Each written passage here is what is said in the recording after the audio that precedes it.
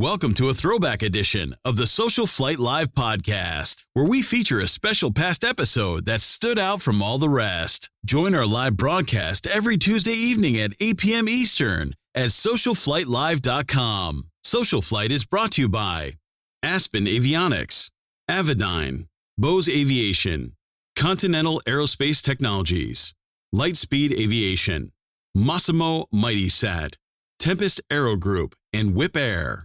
And now, here's your host, Jeff Simon. Hello, everyone, and welcome to SocialFlight Live. I'm Jeff Simon. We have a great show for you tonight. We have Amy Gesch here from Wipaire, and we are going to talk float flying tonight. One of the most fun things that you can do in aviation, and something that I am looking forward to eventually getting my license to do myself. We're going to learn all about it, as well as a little bit about Wipaire and some things that Amy's doing as well. So with no more waiting, let's get started. I'd like to start, as we always do, talking about our takeoffs for takeout program here at SocialFlight. Since this crisis started, we have been doing everything that we can to help support local general aviation businesses, FBOs, airport restaurants, etc.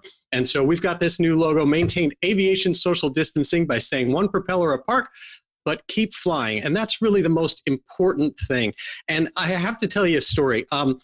My son, Jake, was over the weekend, went to a local lake beach and was just there kind of quietly reading a book, doing some other things, and a steerman came over and flew over the lake and started doing low passes and circles. And everyone that was at this park looked up, smiled, kids were running around. It had such a dramatic impact that I just want to pass along more emphasis about how much fun it can be for others when we take to the skies, and the inspirational value that general aviation has, especially when you see something as iconic as that steerman, scooting over the lake and doing lazy circles. And so I encourage everyone, for your own proficiency, for your own ability to stay current, and also just to inspire others to someday become involved in aviation, or just to enjoy this wonderful passion that we all partake in. As long as you can do it safely with safe social distancing during this challenging time, please get out there and fly. And so with that, one of the things that I'd also like to show is another little trip that we took. We tried to do something at least once a week to try to get out there and see what's happening and support a local business. This past weekend's trip was to Biddeford, Maine, Old Orchard Beach. And as you can see from some of those pictures, it was just absolutely beautiful. We had a gorgeous day, and after a very challenging winter, to say the least, it is really nice to start to see things open up. And New Hampshire in particular, I'm based in Massachusetts, and New Hampshire has actually started to open up a little more than some of the other states around. And so that's nice to be able to now see that outdoor seating at restaurants is becoming open. And people are allowed on beaches and things like that, which is really, really great, just to see the world come back to life a little bit. And so we did that. One of the really cool things, every time that I have an opportunity to stop at a new airport and check things out, there's always a surprise waiting. And I'm sure that many of you out there have exactly the same experience. When you travel, when you go to new places, there's always a hangar open, and every hangar tells a story. And so in this case, I could not help myself. When this hangar was open and I saw inside this plane that I was quite a bit taller than, and was a one-seat home-built aircraft that was a Z-Max, I had to go over and check it out. And it was really a really neat plane, to say the least. The craftsmanship was excellent. It was a lot of fun to see this at Biddeford, Maine. And then we went from there and took the bikes and biked all the way to Old Orchard Beach and supported some of the restaurants there. And of course, if you're going to be in New England, you have to partake of the lobster roll. And so there's been more than a few of these pictures that have shown lobster rolls, and in this case, fried pickles as well. So some pretty cool stuff. And lots of fun all the way around. And so with that, I would like to launch into tonight's special feature on float plane flying.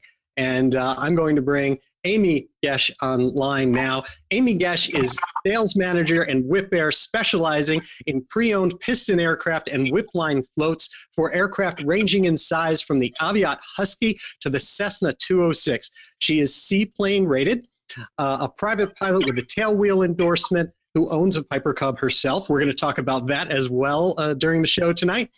And after a start washing airplanes and sweeping hangar floors in high school, she studied marketing and aviation management at Minnesota State University in Mankato. With over 10 years of aviation experience in marketing and sales roles, it's fair to say that she gets paid to talk about airplanes. And my understanding, Amy, is nope, no one can have your job if they want it. You've got a good firm grasp on that. It's true. It's true. Well, welcome to SocialFlight Live, and thank you so much for taking the time to join us this evening. You know, as we talk, you sent a bunch of pictures through, and I'm going to flip through some of these while we chat to show people really some of the wonderful majesty of float plane flying. It seems to me that of all the different types of aviation, the one that always has these immersive, spectacular pictures, they're float planes. Yeah, absolutely. You'll notice that in a lot of our ads and in a lot of our copy, we talk about the whole concept of freedom to explore. And I mean, that's the whole idea by it. There's a wonderful airport network in the United States, but you know, in Minnesota alone, there's over 10,000 lakes. And I can tell you that there are not 10,000 airports. So if you want to really have access to all that Minnesota has to offer, wow. Yeah, I mean, the pictures are stunning, and I'm always enchanted every time that I come across one. So let's start with some of the basics. First of all, you know, the rating itself that people get is a seaplane rating, correct? Yes.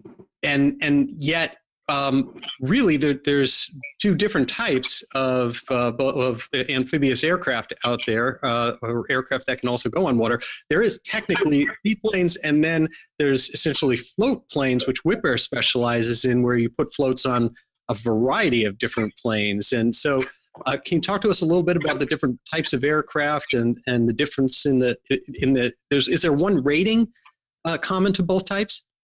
Yeah, in fact, you'll find that there are seaplanes, which are going to be a water-to-water only aircraft. There's amphibians, which are a seaplane or a float plane that has the option for paved runways, for obviously water landings.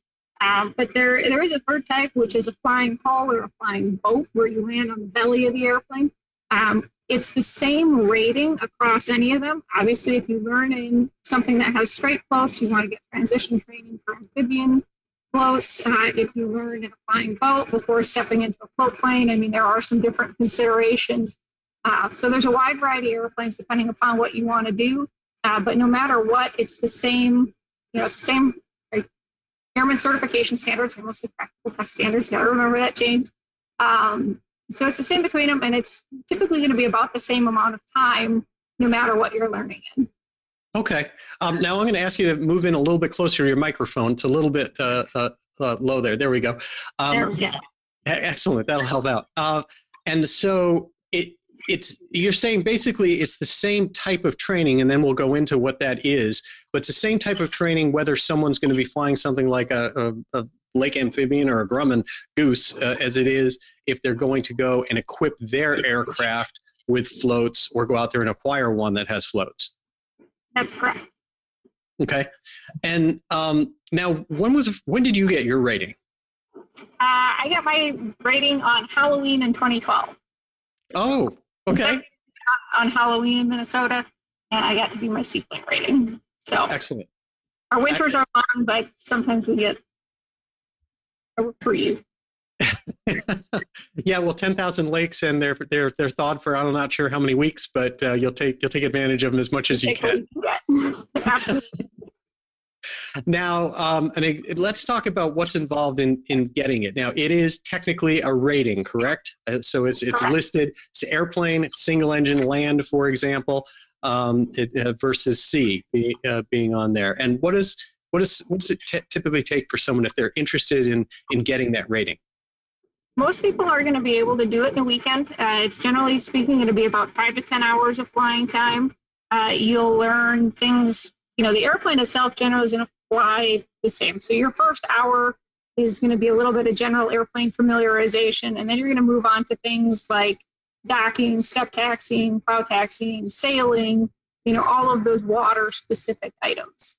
Mm-hmm. And then it does, because it's a rating, it is a check ride. There is not a knowledge test component to it, but you are going to take a check ride, and it does count as a flight review, or I should say resets the clock on your flight review. Okay, so check ride as in designated examiner. This isn't like a tailwheel endorsement or anything like that. Right. Right. So you prepare, you can do it in, say, 2 to 3 days, a long weekend, if someone's competent pilot already and already, comfortable with the type of aircraft that they're going to be flying. And would you say, from looking back on things involved in learning how to fly with floats? Say again? What are the most difficult things in learning how to fly with floats? It can vary from person to person. If you are a boater already, things like docking are generally speaking going to come fairly easy to you. The other handling characteristics and the considerations on the wind, a lot of times like step taxiing and maneuvering on the water are going to be that.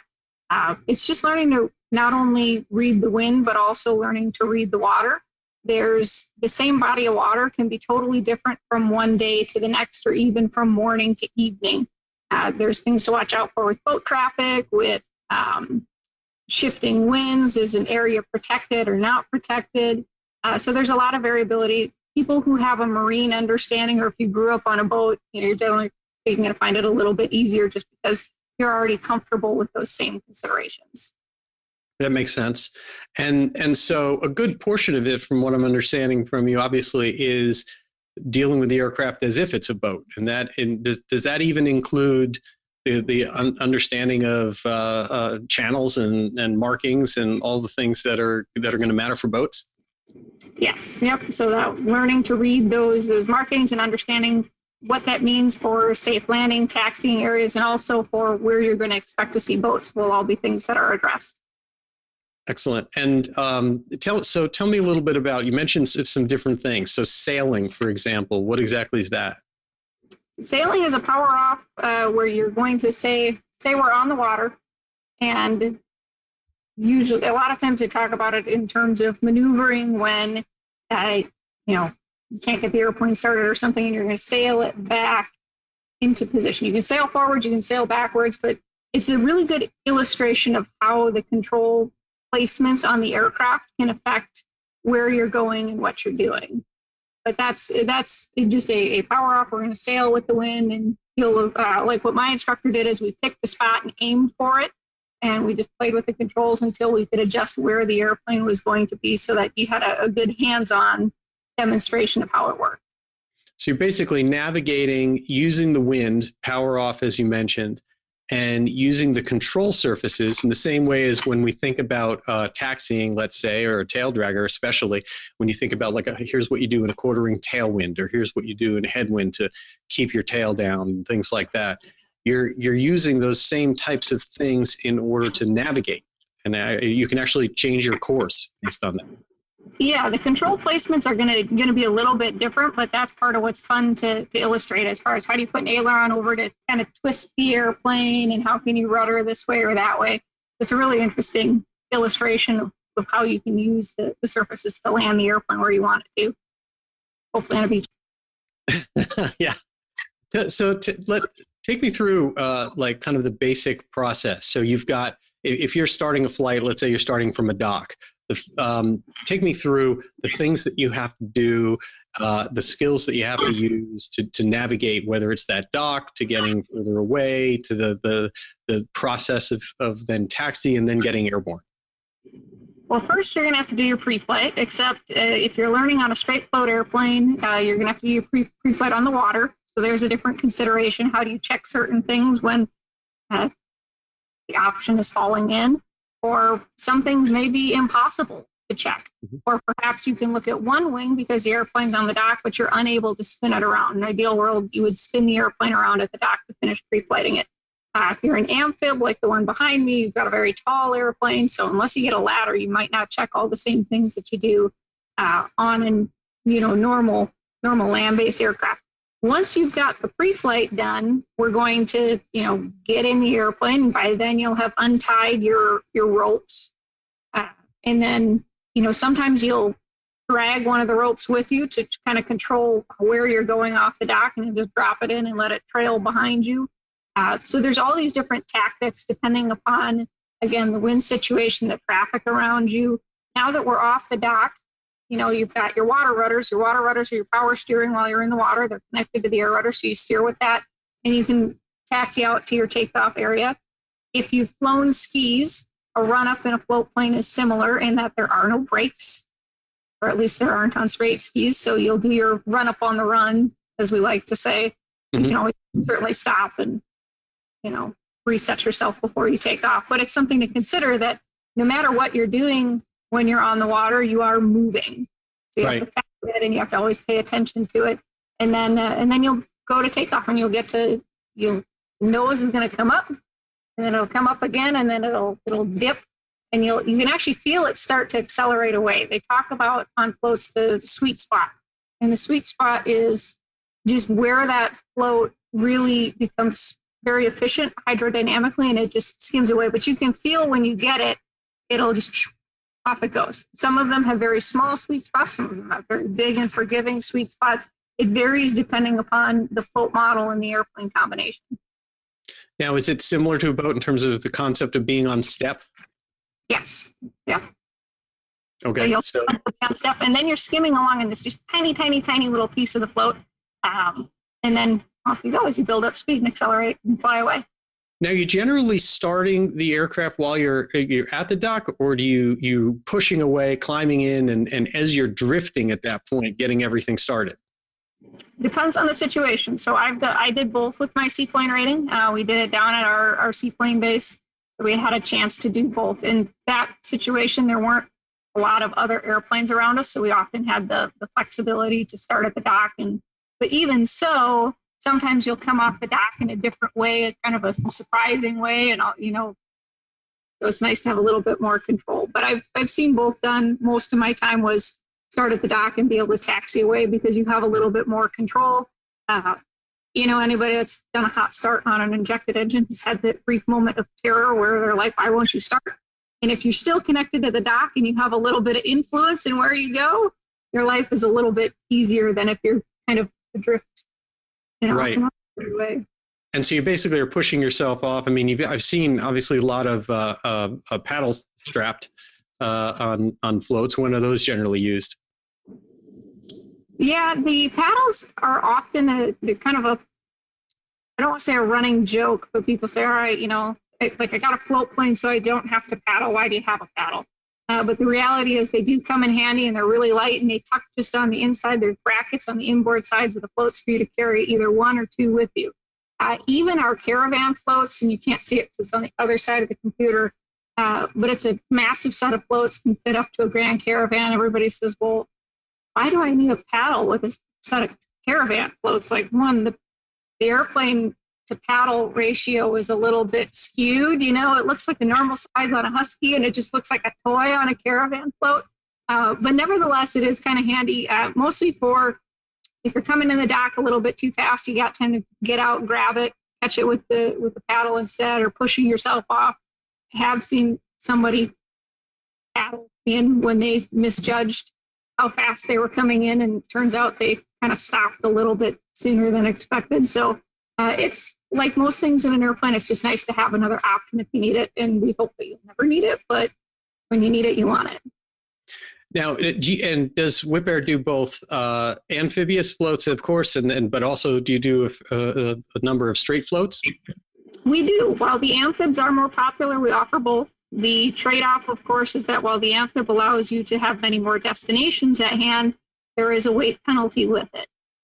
But it's very location dependent on whether or not a set of straight floats is a good fit for you. They're popular up in Alaska, in places like the Maldives, and in the Seattle and Vancouver areas, just because there's so many water destinations, and even here in Minnesota. But if you're in a more limited area, the amphibs do give you a lot more freedom. So they are the bulk of what we produce. Right, and that would definitely make sense. So let's talk types of aircraft. So one of the nice things about the putting floats on them is obviously you guys put floats on a whole lot of different airplanes. Behind you, that's what, a Husky? Yeah, it's a PA-12. So we do that's a 2100 float, which is the same float that is, I'm going to get this backwards thing right eventually, the same float as this guy. So the 2100 is going to be used on your Aviat Huskies, your Piper PA-12s, PA-18s, American Champion, and Belanca Scouts. It is also used on certain models of the Cessna 172, Cessna 170, and even the Glassar GS1. And I might have forgotten one in there, but it's used on a lot of items. So you can use the same hulls, and what's going to differ is the rigging kit, the struts to attach it up to the airplane. And it's kind of an interesting thing because we build floats to what's called a TSO, or a technical standard order. And that's going to tell us what standards the hull itself needs to meet. There's a flooded compartment test. There's, bow and stern loads where you got to try and crunch the float.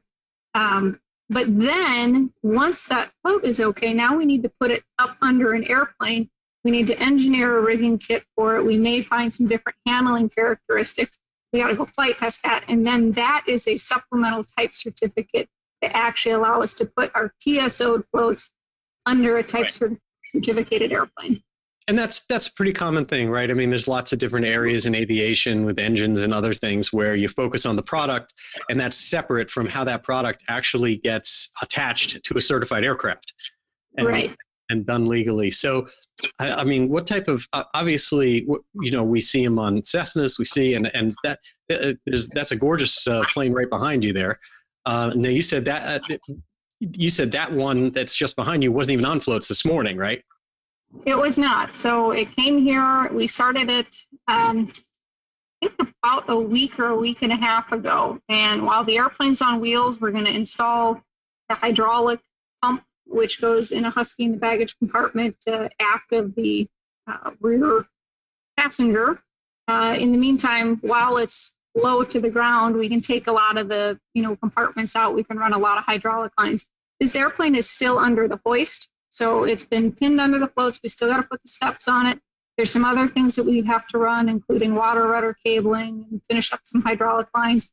And then when we're done with that, we're still going to pick it up. We'll test the gear, make sure everything tests functionally. And then eventually, hopefully by the end of the week, this one will be out from under the hoist and will officially be a float plane. Wow. And that's that's an amphib behind you? It is. Wow, that is beautiful. And I noticed that, tell me a little bit about the modification to the horizontal stabilizer on that as well. Yeah, so on this one, you are going to see, I'm going to figure this out. This guy's finlets. So the Husky originally, when we designed it, had a ventral fin right here under the tail. And the updated version is these finlets here. So what's nice about either way, they both fit the same purpose, which is to say that when the floats, you often need to add directional stability to a float plane. It depends on the airplane. It depends on the certification standards.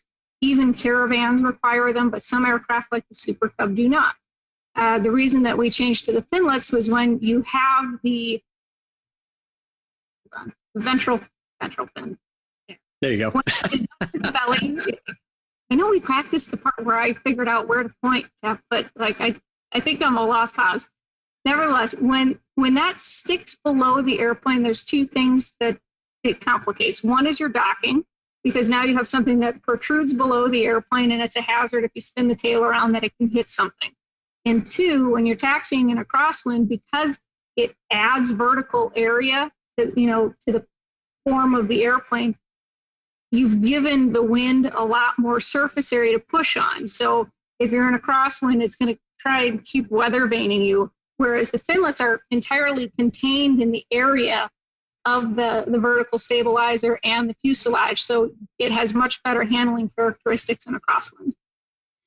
Wow, and so let's talk a little bit about this. Now, the connection between the floats and the aircraft is solid, is that correct? There's no form of shock dampening or anything like that? That is correct. That's something that's been discussed for a long time. And you'll get many different opinions on it. The biggest challenge with it is that, again, if you're going to add a shock dampening system, you're going to add weight, you're going to add complexity.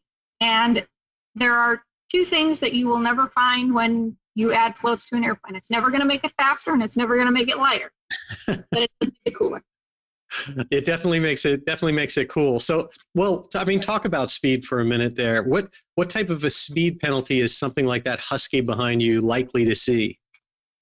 Generally, this one's probably going to lose about 20 miles an hour. So typically we're going to see anywhere from 20 miles an hour to 25 knots, depending upon the airplane. Wow. Okay. So that's pretty significant, but at the same time, you know, it's opening a lot of doors and et cetera. I noticed that one has a whole matching paint scheme going on. Did you, was that done before the plane ever even arrived there? It was. So we work with our customers. In an ideal world, they already have a scheme to match to. In this case, this one was done by the folks over at Scheme Designers, so they were able to give us a matched set on the floats. Otherwise, we've gotten everything from napkins. We've gotten people that say, hey, plain white. We do need to paint the floats to send them out the door. So, like I said, it's wild to wild. This one has some specialty metallic paint on it and a couple of extra masking steps. We do have a standard paint allowance, and then if you get a little fancier, we just charge you for the difference, depending upon what your airplane's like. Got it. And I assume that one last step to happen to the one behind you also is going to be getting rid of that little tail wheel. It will come off. Yep. Is that it now? I mean, like that particular aircraft, for example, is it the kind of thing that is straightforward to convert back and forth later in life for the aircraft, seasonally or otherwise, or is it pretty much like this for a while? Seasonal changes are always going to be easier because they assume that you leave the hydraulic system in the airplane. There are some float manufacturers that keep their hydraulic pumps in the floats. That's something that we used to do about 30, 40 years ago.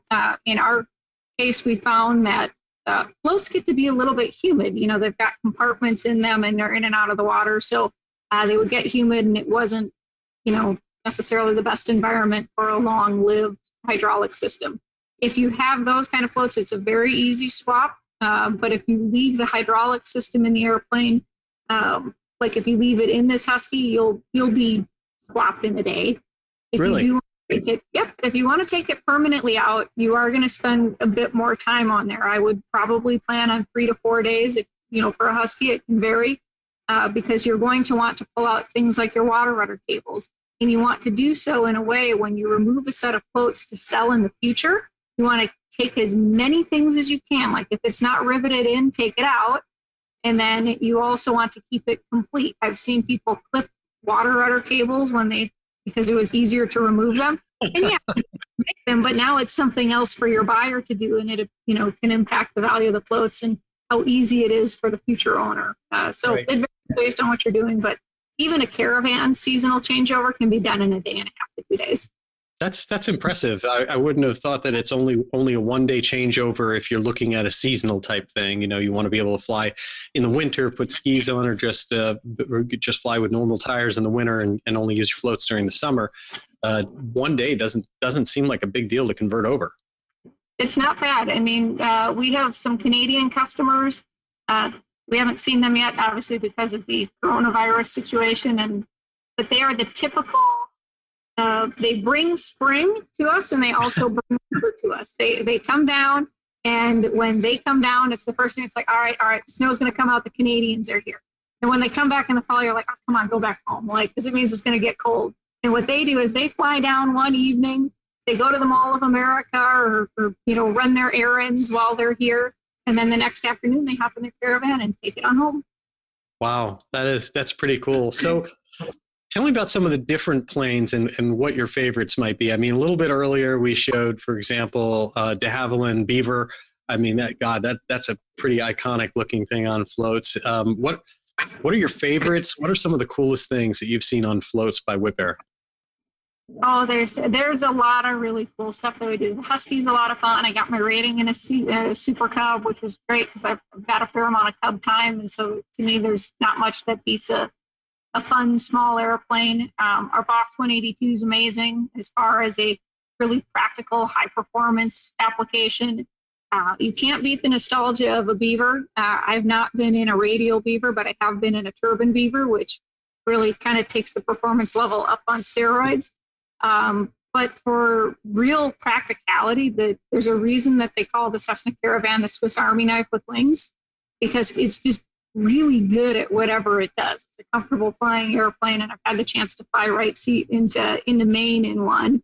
And it feels like such a huge airplane. There's an approach coming into Greenville where you come, depending upon what direction the wind is, you'll come over the city, and oftentimes there's sailboats out. And,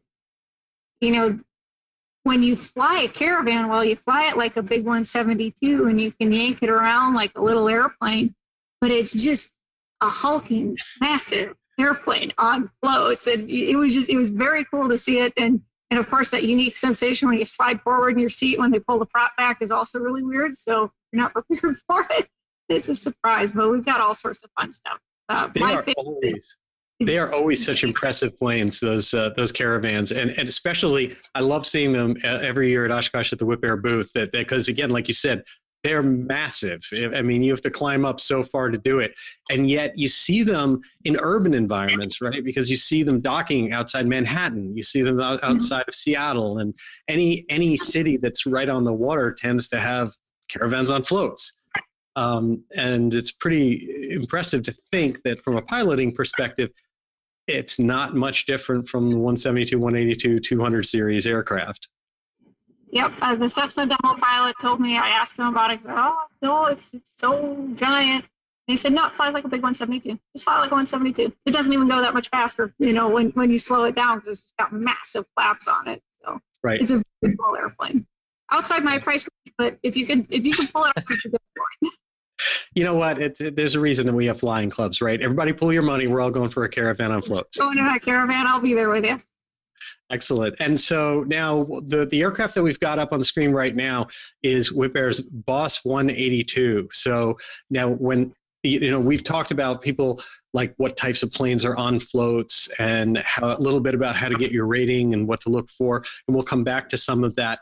But there's also obviously the opportunity to take the plane that you have now, and if it's applicable to it, put it on floats. I'm not sure that you guys would be happy if I did that pulling up in the Bonanza, but I think if I had the 182 here, we'd get away with it. You absolutely could. I mean, Wipaire's got over 100 STCs, and not all of them are specific to float planes. Oftentimes, what makes an airplane a good float plane make it just a generally good performing airplane. The Boss 182 is a Lycoming IO580 engine conversion. It puts out 315 horsepower out of the box. If you do the optional porting and polishing, it's more like 350, which we just did on the airplane in that picture, and it's a whole new animal. So we've seen a relatively even split on those airplanes between being float planes and just being really high-performing land planes. So everything from thrust weight increases, propellers, engine conversions. So we see a lot of those, and there's a lot of airplanes that, you don't necessarily think of that can be good float planes. Mm-hmm. And so you said bigger engine on that. I see that there's a ventral fin. So if someone comes to you with 182, you said that you can make modifications to it just even as a straight regular land-based plane. With some of that, but then this whole package includes which items actually are part of this? As far as the Boss 182 engine conversion, it's going to be the engine. There's an optional engine mount and the propeller. We recommend the Hearts of Trailblazer propeller. There are a couple other options, but that's been the best combo of performance for us. When you get to the floats, the seaplane engine mount is also recommended, even if you don't do the engine conversion, just because you can take advantage of some higher gross weights. You'll notice that the struts on this Boss 182 come into the sides of the firewall. Earlier ones came up to a point at the nose gear, and the nose gear was the weak point of it. This allows us to offer you some additional gross weight increases. The 182 was never offered with a factory float kit from Cessna, so there's a fair amount of work that needs to be done to prep that airplane and put it on floats, which includes things like that ventral fin. Okay. And is there also structural work you've got to do to beef the structure of the aircraft up itself to be able to be a float plane? Yep, there's like firewall beef ups and a couple things inside the fuselage as well. Is that kind of some of that related to what we were talking about before, where when you aren't putting any type of shock absorption system in generally into a float plane, the water's still hard, and so those loads get transferred more directly. Is that part of the reason, or is it all just the weight that you're dealing with? It's typically going to be your water landing loads and your land landing loads, more specifically on the water. But yes, because there's no absorption, it gets transmitted into the fuselage of the aircraft. So what are the coolest seaplane, float planes that you personally have flown? The Boss 182 ranks up there as far as things that I've logged time in. That's probably up there, as well as, probably the Husky and the Super Cub. Haven't had a chance to log time in a Beaver or a Caravan yet. We're going to have to remedy the Caravan one. I think that there's got to be something hanging around one of the hangars there at Wipaire. Matter of fact, I have this next picture up right now of one of your hangars, and it must be pretty small because you've got a lot of airplanes in there, and they're Caravans. So it's how big are these hangars? You said you have quite a few of these. We do. So I can't remember exactly how much square foot of space that we have, but the hangar that I'm in, we've had up to 5 Caravans in here. Our storage hangars, that's not abnormal for them either. The nice thing about being on floats is that you can kind of Tetris that. You can not only Tetris, from a top view, but you can Tetris vertically too. You can tuck a land plane under the wing of a Caravan without much issue. Wow. So I think it's north of 100,000 square feet of hangar space. I can't remember. There's some great specs on our website, but yeah, we've got a little bit of room. Years ago, I came and toured your South St. Paul facility. It is so impressive to see what goes on there, and we'll bring up a couple more of these slides as you look at how these are made. Walk us through a little bit. This is the construction of the floats themselves. Yeah, across the airport, we have a manufacturing facility that handles everything from part production, like the bulkheads that you see in the pictures here, all the way up to, our other modifications and kits, and everything flows through there. A float is built upside down. So the first thing that we'll do is we'll make the top deck its own assembly. It starts as a flat piece of aluminum. Then we start to add holes for things like baggage covers and inspection covers. We'll start to beef that up to give it a little bit of structure. So it's not just, now it's a piece. Then you're going to lay it down, and that's going to form, what you build everything off of. So they're built upside down, and then we're going to put our bulkheads in, and we'll put our side skins on, and then we'll start to put other stiffeners and start to build it up. Most floats are built in 4 stations. Some are built in 4.5, just to spread out the workload so that things move through, evenly and consistently. It's not until about station 3 that they flip over and they're finally on their bellies, because that's where the point where, at least for an amphib float, that we're putting landing gear in. Wow. And obviously, how do they have to be watertight. So how's that done? Is it when I think of it, it must be somewhat similar to how wet wings are done for fuel. Pretty similar. When we build our piece parts, it starts at that level. So you'll start with a small stiffener, okay, and then we're going to go and say we got to go press it and bend it so that it's like shaped like an L. Now we're going to go send it to primer. In the meantime, we're going to go press our bulkhead, our piece that's shaped kind of like this. Then we're going to go form that, and then we're going to go send that off, and we're going to go prime it.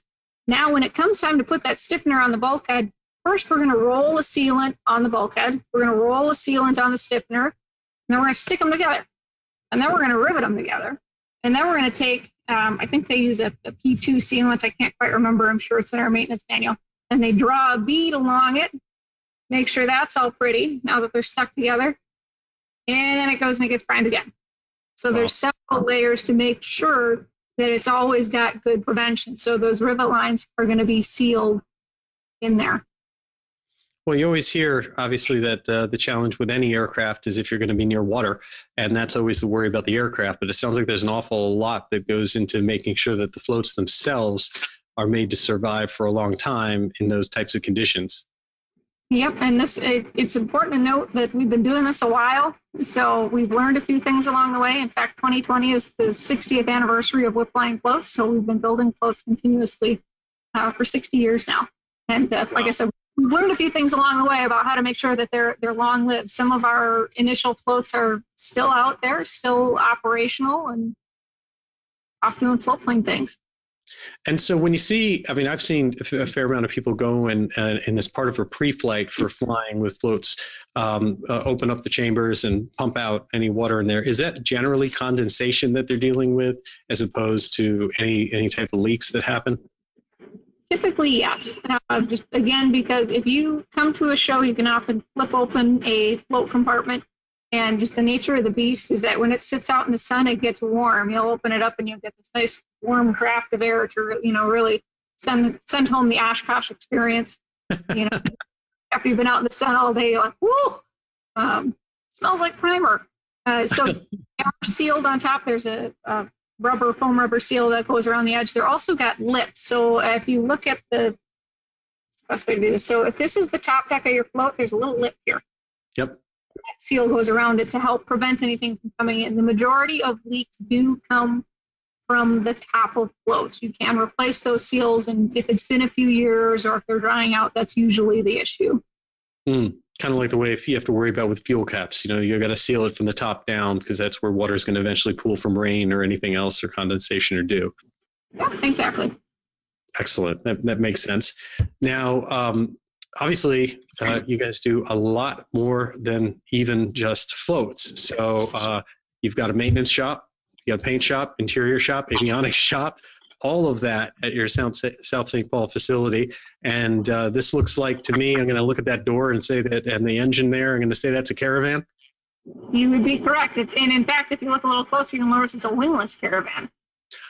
Yep, that's true. That one came in for an extensive rebuild, and I think we ended up doing a full strip and repaint on that one as well. So we're capable. We've actually got, depending upon the airplane, we even have fuselage fixtures so that we can straighten your airplane or check to make sure that it is straight. So we do a lot of heavy maintenance. But we also do little things like oil changes and small ADS-B work all the way up to I want to put a Garmin everything in my panel and here's my blank check. So there's a wide variety of corners of the market that we serve and then aircraft that we serve as well.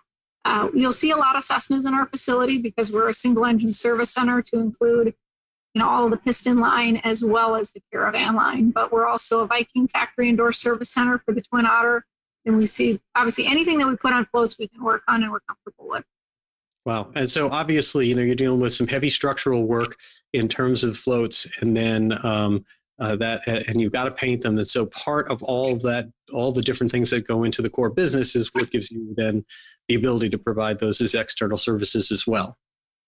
Correct. I mean, the more control that we have over all of our processes, the better end product we can give the customer. So we know we need to paint floats, so why not have a paint shop and do a really world-class job at it?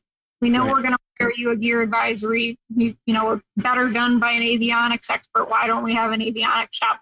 The same with interior. We're going to rip the interior out of your airplane. It's going to be here a couple of weeks. It's a perfect time to do all of those upgrades. And then you get to do them all at one time. So instead of taking your airplane from a paint shop to an interior shop to an avionics shop, take it for one period of time, and done.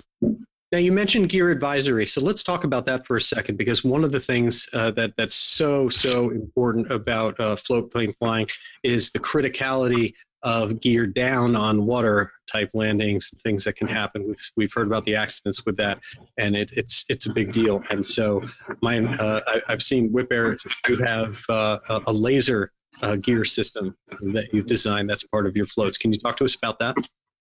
Yeah, well, let's take a step back and let's go through the generations of gear advisory systems quickly, just to give you an idea of where the industry's come from and how we are continually working to improve on that. Your first system was going to be a mechanical indicator or something like a mirror to see, is it up, is it down? You're going to look at the handle, yep, handle says up, handle says down, let's look outside, okay, looks about right. Then to provide more visibility to it, we added things like lights for green, for blue. Now you can see each individual gear, because in something like, say, a 182, if I'm left seating it, I can look out, I can see my main gear, I can look forward, I can see my nose gear on the left float. I can't see the right one. So it's nice to have the lights. Then we add on top of that an airspeed-based system. And what that system does is there's a little switch, and you set the airspeed depending upon the airplane. Like I just looked up the Husky, so I know it's 75 miles an hour. If you slow below 75 miles an hour, switch closes, and then it's going to tell you gear is down for water landing, or gear is up, or gear is down for runway landing, gear is up for water landing. And they say it in two different voices. There's a male voice and a female voice to help you differentiate that. That system isn't smart. Anytime that you slow down, it's just going to give you a factual statement of where your gear is. And we found that people could tune that out. The other thing is that you had to acknowledge it. So you would say, yep, got it. And that would shut it up. And sometimes people didn't want to listen to it, so they just shut it up and, carry on. They got sent out on a long base or, following someone, and finally don't want to listen to it. Now they're not thinking about it. So then, and again, they're repetitive. They never change. So people would sometimes tune those out, have a perfectly functioning gear advisory system, and still land with the gear in the improper position for the surface they were landing on. So the last rendition of that says, okay, how can we make it smarter? How can we eliminate those issues? And we've done that by putting a laser out in the wing. Now, this one, see that little there? There we go. Point to the laser. There's going to be a laser that goes there. And now we're adding another layer. So you have to be low enough, you have to be slow enough, and then at 50 feet above the surface level, if there's a mismatch detected between the detected surface and your gear position, it's going to tell you to check gear. So the goal is that it's only going to squawk at you when there's something wrong. That way you never get in the habit of tuning it out. We also added when you accelerate, and again, in the case of the Husky, once you accelerate past 75 miles an hour, if you haven't pulled the gear up within 10 seconds, it's also going to remind you to check your gear. And the reason for that is it's always going to be safer for the gear to be up. It gets a little expensive if you do it on land, but better expensive than dangerous. So we always want the gear up. So if you don't retract it, it's going to remind you. It's timed based around reports that we've had from the field where people get radio calls or a passenger is asking them questions, and it's very easy to forget. Now, you talked about flying a Bonanza. Well, if you leave the gear down in a Bonanza, like eventually you're going to notice that your Bonanza is going a little bit slow. Hard to say on a float plane, you're probably not going to notice that much of a difference. So it's an additional reminder, an additional cue. You still have all the lights. We have mechanical gear indicators on the top decks of the floats as well. So there's several layers of safety that we keep building up to. Right. And we want to point out, of course, that it's as opposed to just something like a laser altimeter, your laser actually can tell the difference between land and water. That is correct. So that's a pretty cool thing as well on that. Now, we mentioned other modifications here, and I've got one on the screen. And I also want to remind viewers that they can modify the sizes of the video. We've got some questions in here. If you want to see the webcams larger, you can stretch that out yourself versus the PowerPoint here. But you've got a mod here that is for those caravans, one of the sweet spots of Wipaire's business. Can you tell us about that?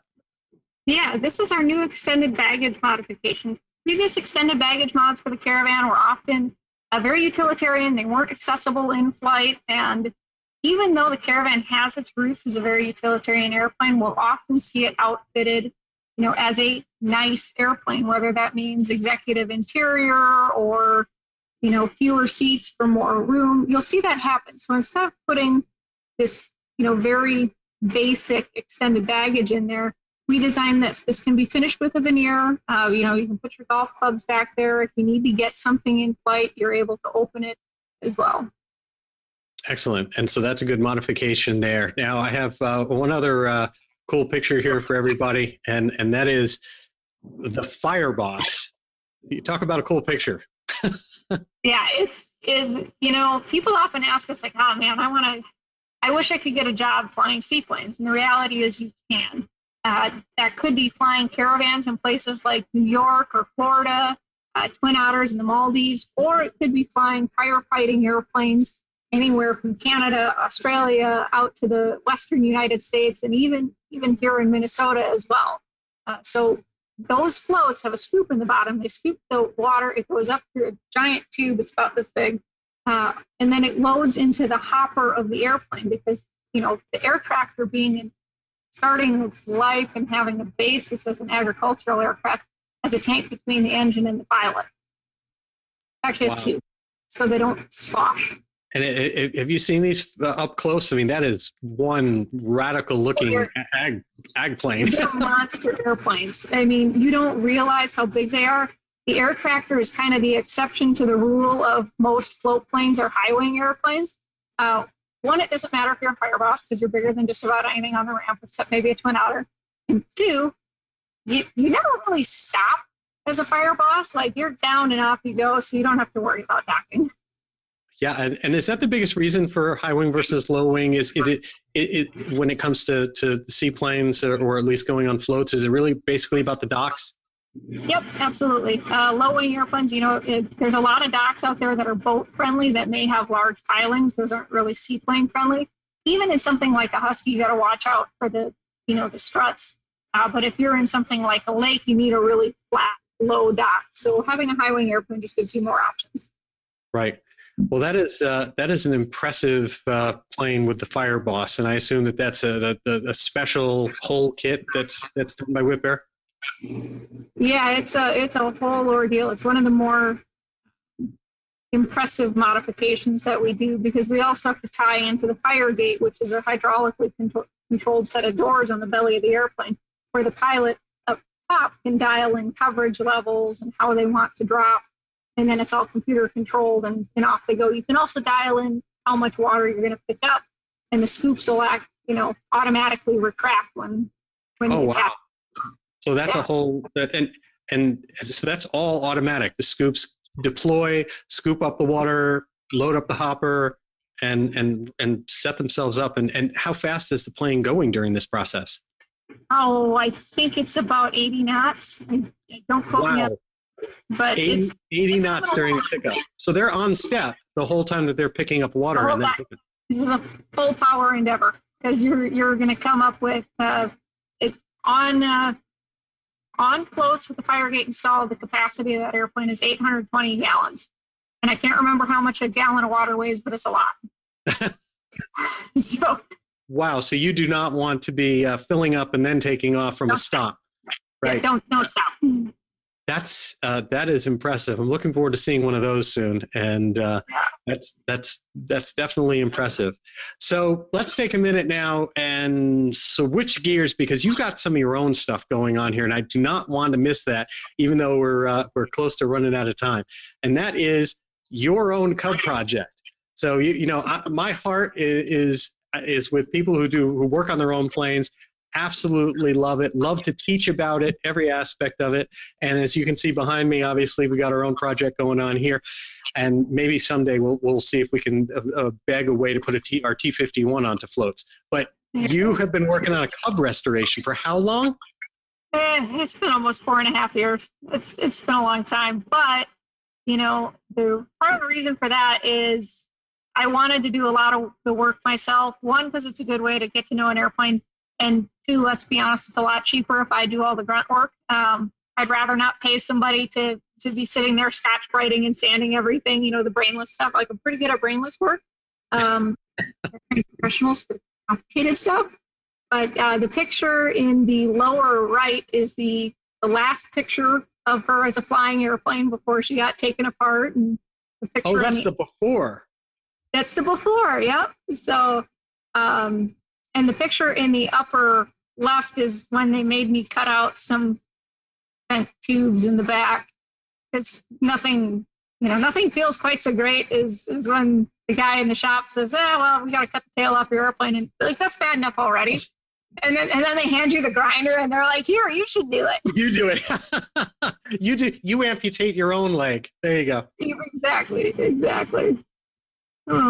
Oh my God! Well, it's gorgeous. It must have been a really interesting process to go through, and we have another one here that shows a slide that shows everything that you did. And so 4.5 years working on. What year is the plane? She is a 1946 J3 with a PA-11 conversion, so she's a little bit of a hodgepodge airplane. That's really amazing. It certainly looks like you. And how long have you owned it? I bought it in April of 2014, so it has been in pieces longer than it has been flying. Yeah, I can help you not make the same mistakes, but I knew it was going to need a recover when I bought it. But the long and short of rules of buying an airplane are, if you buy something that you know is going to need work, it's going to need work sooner than you think. If you think it's 5 years down the road, it's probably 2.